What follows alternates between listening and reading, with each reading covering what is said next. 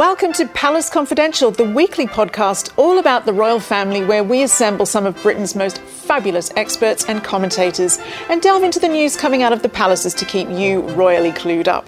I'm your host, Jo Elvin, editor of the Mail on Sunday's You magazine. Don't forget to subscribe to us on Spotify, Apple and Google, and if you haven't already, why not sign up for the Daily Mail Plus briefing at mailplus.co.uk, where you can also watch Palace Confidential on video. Hello and welcome to Palace Confidential, your weekly show full of all things royal, exclusively on Mail Plus. I'm your host, Jess King, and joining me today is historian and royal expert Dr. Tessa Dunlop and newly crowned award-winning podcaster Andrew Peers. Welcome both. I will come back to my panel in just a minute, but first let's jump straight in with an update on the Queen, who of course has pulled out of attending the UN's Climate Change Conference, which begins this weekend. Well, let's get more on this with the Daily Mail's royal editor Rebecca English. Rebecca, thank you for being with us. This news, Hello, it's fair to say, it's caused a fair bit of public concern. It did. Hi, Jess. It has caused a great deal of concern because, of course, it comes only a week after the Queen cancelled a trip to Northern Ireland at the 11th hour. Now, the Queen has amazing energy for a woman of her age, but she still is 95. So with very little explanation from the palace about what's happening, there is public concern about this. And last week it was revealed that the Queen was admitted to hospital, but the palace are keeping quite tight-lipped about this. They've still not really said what that was all about. They haven't, and this is part of the problem, Jess. So when the Queen cancelled this visit, we were told she was not going. Royal correspondents and myself were briefed that she would be resting at Windsor. And it turns out, actually, only hours later, she was taken to hospital for what they describe as preliminary investigations and kept in overnight. And unfortunately, the palace only decided to confirm this when word started to leak out. So obviously it hasn't helped the kind of public mood that is there something going on behind the scenes. I'm constantly reassured she's fine, she's in good spirits, and it really is just a question of her resting and taking things a little bit easier. But of course there is always that little bit of concern in the back of people's minds, isn't there? Absolutely. And she will still be taking part in COP26, albeit at a distance, but of course we will have other senior royals in Glasgow representing her. Yes, and this is something Buckingham Palace were very keen to get across, that the Queen made this decision very regretfully, and she's recording a video message at Windsor Castle at the end of this week to be played to delegates at the opening of COP. And she's made very clear that she wants the summit to be a success and that a meaningful action will come out of it. And of course, they are still rolling out the royal big guns. We've got the new Fab Four, so to speak. We've got Charles, Camilla, we've got William and Kate, all out there to charm delegates to represent Britain PLC. And of course, Charles and William have pretty strong eco-credentials of their own, so they're definitely the right men for the job. And of course they've all been very vocal about this issue, as you said. I'm sure it will be great to have them there. Let's move on now to the Duchess of Cornwall. She was with the Prime Minister's wife last night and gave a very impassioned speech. Tell us more. Yeah, I was there with her too, and I know I've mentioned on this programme before, but it's probably worth mentioning again that in 2016, I went with her to a visit to a charity called Safe Lives, where she wept. She had tears rolling down her cheeks as a result of hearing the stories from families and friends of women who'd lost their lives to gender-based violence. And she turned to me and said, I want to do something about this. I don't know what. And she spent the last 5 years really quietly but very powerfully working behind the scenes. And I think last night's speech was really the kind of pinnacle of that. And I would describe it as the speech of her royal career. And she spoke very, very passionately, made the point of how many women that we had lost this year and, how could this continue. She made a point of saying, well, very strong words, I have to say, for a royal. While men aren't born rapists, they are constructed. It's about the men in our lives getting involved in this as well. I think this is going to have a lot of resonance for people for some time to come. Really important topic, and obviously something very close to her heart. Thank you very much, Rebecca English, as always, for talking to us on Palace Confidential. Thank you. Let us bring in our panel now. Welcome. Andrew, let's start by sort of going back to the Queen. I mean, she's been doing her audiences over Zoom. We've heard she's even giving up her nightly tipple. I mean, should we be concerned? You have to be concerned because she's 95, and the fact that Palace were at best dissembling, at worst fibbing about the true nature of what was going on last week makes you even more concerned.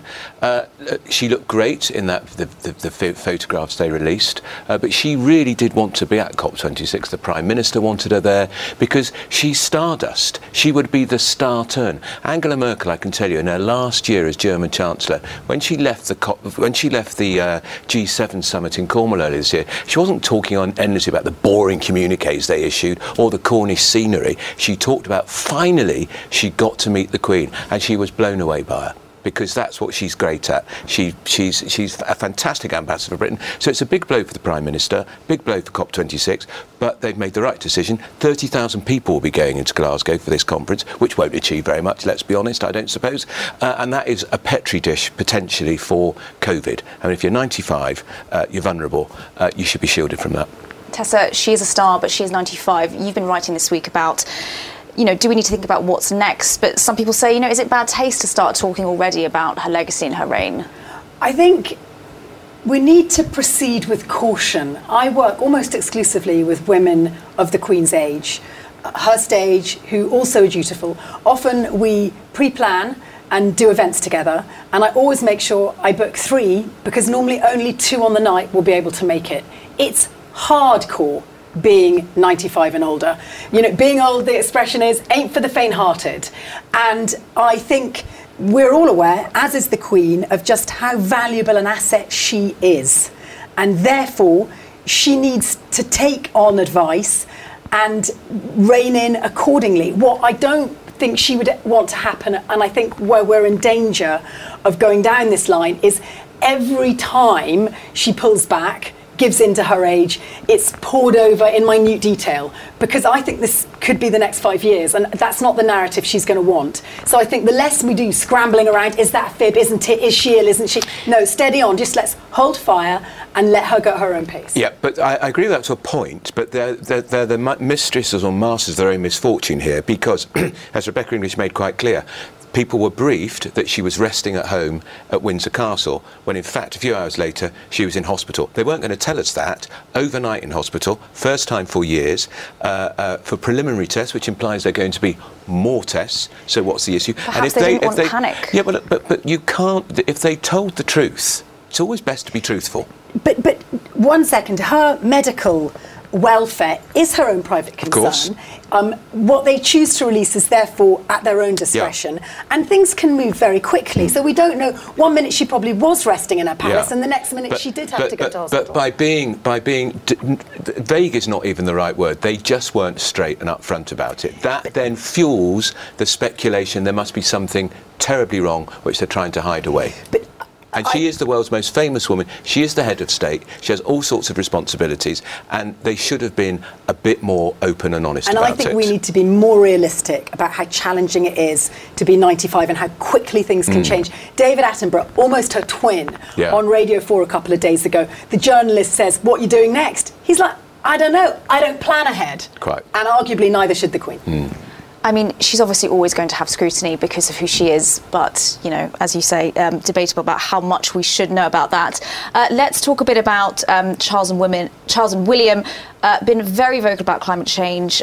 They will be heading to COP26. Do you think they're actually going to have any influence, or is it more about the sort of symbolism that they are there together representing the royals? Look, we all know what Charles thinks about the environment. He's been banging on about it for the last 35, 40 years, hasn't he? Don't curl your lip, Andrew. To the point where it becomes almost boring. What is more significant, I think, is what William says. He's the new generation. He's the new kid on the block. He will be king one day. He speaks for a younger generation who are arguably far more concerned about the environment. And he is beginning to sound a little bit of an echo chamber of his father. But I think so far, I don't think he's gone over the line in a way that Prince Charles has, in my view, on many occasions, and which you can't do when you're king. But I think again, William and Kate are the rock stars at that conference in Glasgow. I'm afraid not Fred and Gladys, Charles and Camilla. I'm afraid it's William and Kate. That's where the cameras will be, and that's who everybody will want to be with. Yes, Tessa, do you think he's towing the political line with his Green campaigning? I think the reason why the royals have wholeheartedly backed Green isn't just because of Charles's lifelong obsession. It's also because it's on one level no longer political. We are heating up, and not just in the studio. The problem, I think, and where William's got to really walk a canny line, is how we deal with climate change is hugely political. So in a way, the Queen being there, because she never really says anything, she just nods, oh yeah, the climate's heating up.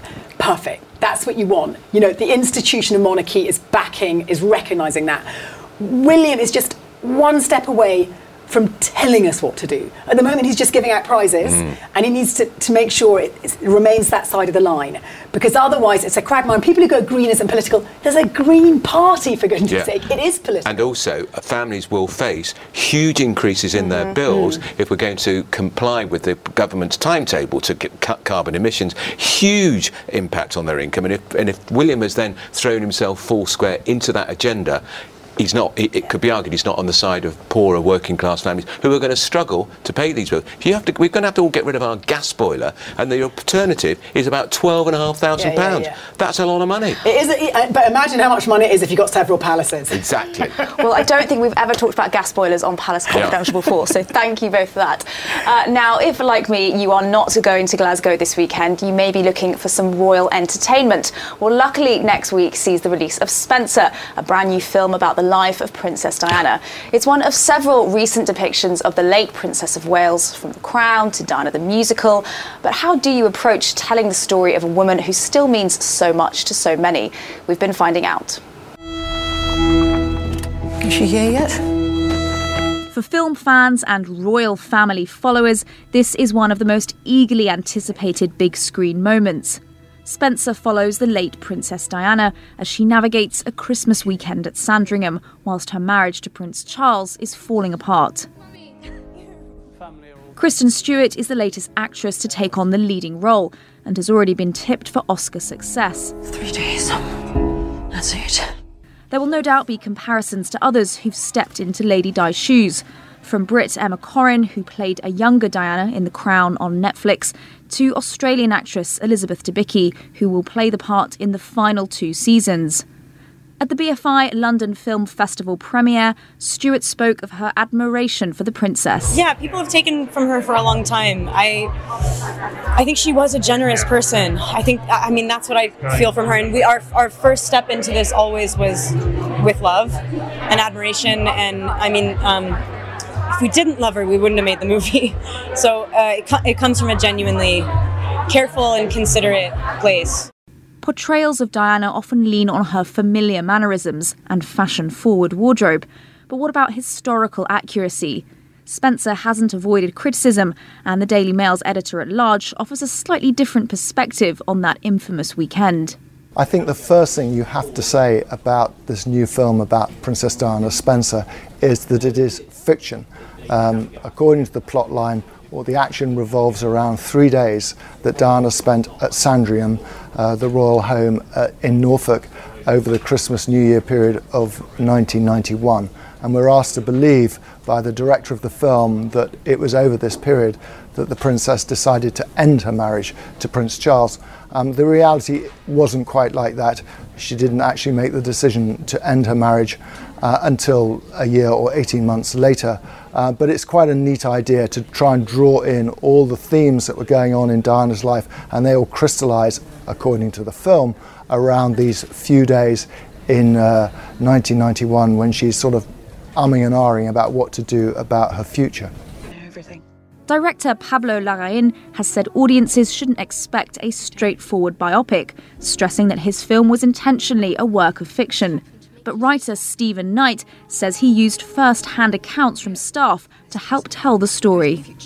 It's just basically exploring that particular Christmas, and I was lucky enough to speak to members of staff who were there, and get stories of what actually happened and try to get the true story of what it was like to be there, of that human being in that situation. I didn't read any books, and I didn't watch any films, and I didn't watch any documentaries. I just talked to people who were either there or knew people who were there, and just got the story of how things work there, and all the things that are most unbelievable are true. While audiences may be clamouring for the latest insight into the life of the princess, for those that knew her, it can be difficult viewing.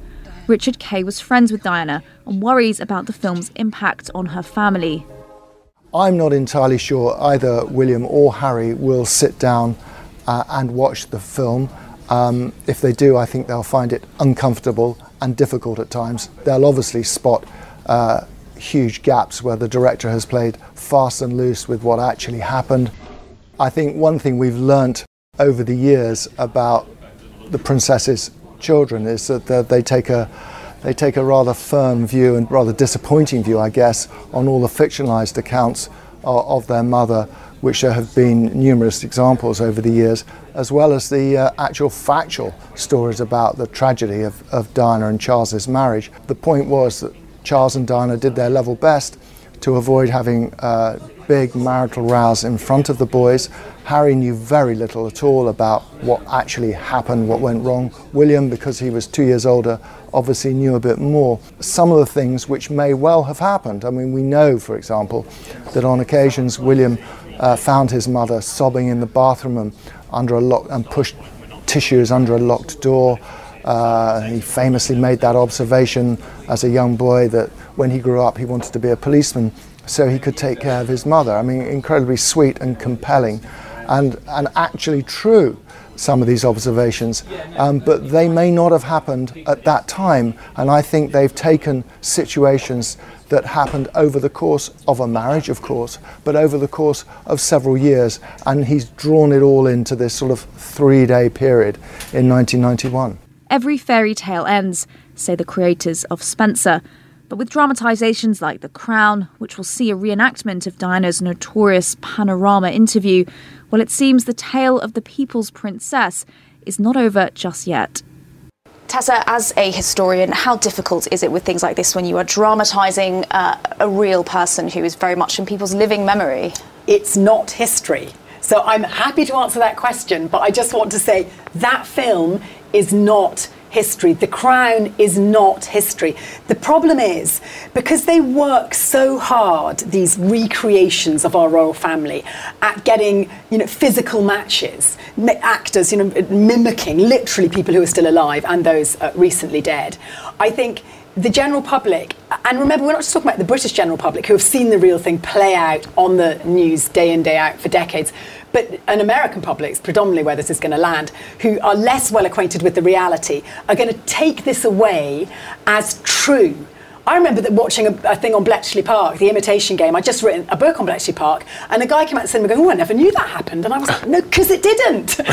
So I think the danger is, and particularly in this film Spencer, which doesn't portray the royal family in a good light, is that it's very bad PR on one level. You could say arguably better to be talked about than not at all, but it doesn't play favourably to our future king, Charles. Too much drama rather than historical accuracy, perhaps. Andrew, we mentioned at the end of the film there is going to be an adaptation of the Martin Bashir Panorama interview included as part of the next series of The Crown. We know that Prince William has obviously been very critical about it. What do you make of them using that? Well, it's a disgrace, that Martin Bashir programme. We now know it was obtained by the most nefarious means. The BBC have apologised for it. They've made donations to royal charities from the profits they made from Martin Bashir's ill-gotten gains, and it was exploiting a very vulnerable woman who was having serious mental issues at the time. What I think is really appalling, look, The Crown is fiction. We're just talking about that. It's not historical, but I know people who are really clever and interesting who say, I can't watch The Crown anymore because it's distorting history.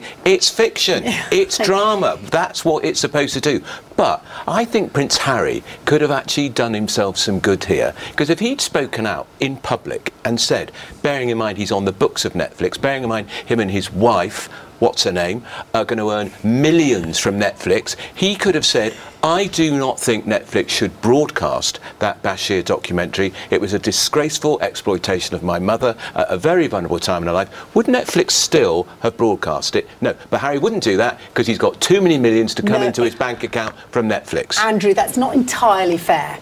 I'm not always entirely fair darling, about Harry and Meghan. The interview did happen. The interview happened, but what you haven't equated in is that William absolutely said, I don't want anything more to do with that interview. He wants it mothballed, never to be seen again.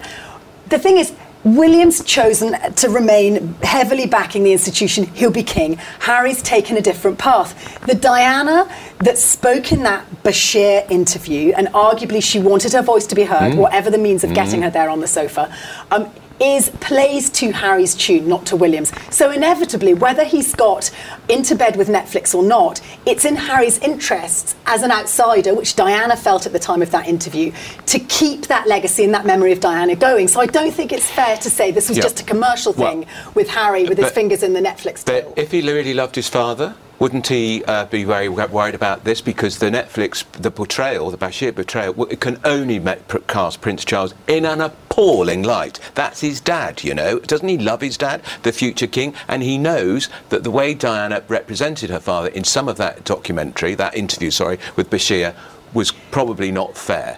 No. And he should be defending his old man. Should he? Yes. But he also feels he wants to honour the legacy of his mother. Yeah. And that is playing to his narrative. Surely we can't just erase something from history that did happen. Well, but the thing is, you don't have to erase it from history, but it's there. You can watch that film any old time you want. But Netflix are going to use that to make even more money, because everybody will watch it, and people in the United States, as Tessa said, will think, it must have happened. It must be true. It's going to be a disaster for Prince Charles. And let's not imagine what it's going to say about Camilla, our future queen. That marriage was crowded. That interview would not have taken place if Bashir had not duped a very vulnerable woman. Moving on. Finally, of course, our favourite couple from across the pond. We can't move on without talking even more about them, as the Duchess of Sussex has appeared on a children's YouTube channel to read from her book, The Bench. Let's have a listen.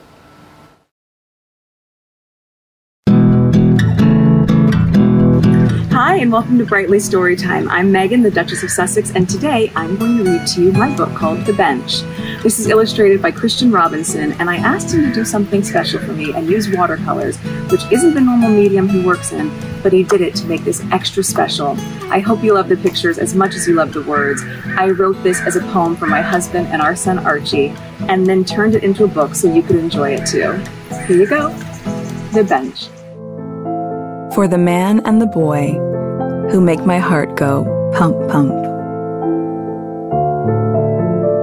This is your bench where life will begin. For you and our son, our baby, our kin. Well, there we have it. The weather in California looks delightful. Tessa, what do you make of this? A good way to promote the book, promote the brand? Of course. I mean, a chance to sit there on YouTube and have programmes like us reflecting the glory of her gilded pen on the page. I'm telling you, as that VT played out, Andrew literally came out in hives. He was like, turn down the volume, turn down the volume. Not one you'll be reading. I will not be buying it for any of my nephews or nieces. I'm going to stick to Enid Blyton. Okay. That's so retro. Yeah. Even the good old classics. Enid Blyton, surely. But clearly writing and publishing is something they are very into. They've got lots of book deals on the way. This is clearly a means for them to get their message and promote what they want to promote across. This is going to go on as long as they are going on, and I don't think they've got any intention of stopping. They are a massive multi-million-dollar machine. That's right. And the way it makes money is by generating narrative, story, attention. And the longer people like Andrew and I block heads about what their intentions are and whether they're worthy or not, the more they're going to make. So actually, if we really want to please Andrew, we'll stop talking about them. So let me just hand me the bench there. In fact, why are you promoting our book on your programme? Exactly. Can we put something else there? Can we put Enid Blyton there for next week, please? Enid Blyton, we'll have to talk to the producers about that one. Famous Five. What's extraordinary is there's a really crowded market, the children's book market. full of huge names and super talented and the book writers. has done quite well. And it's done very well. Yeah. And that is about the brand. At the moment, they're at their high noon. How long it will last for, who knows? I completely agree with that. There it is. If you want to hear Megan reading out the bench, you can. Well, just like that, we've reached the end of another show. Thank you so much to all of my guests for joining me today. Rebecca English, Tessa Dunlop, Andrew Pearce. And of course, if you want more from Andrew and his award-winning podcast, that can be heard at 5 p.m. every day on Mel Plus. Joe Elvin will be back with you next week. Until then, thank you very much for watching. Goodbye.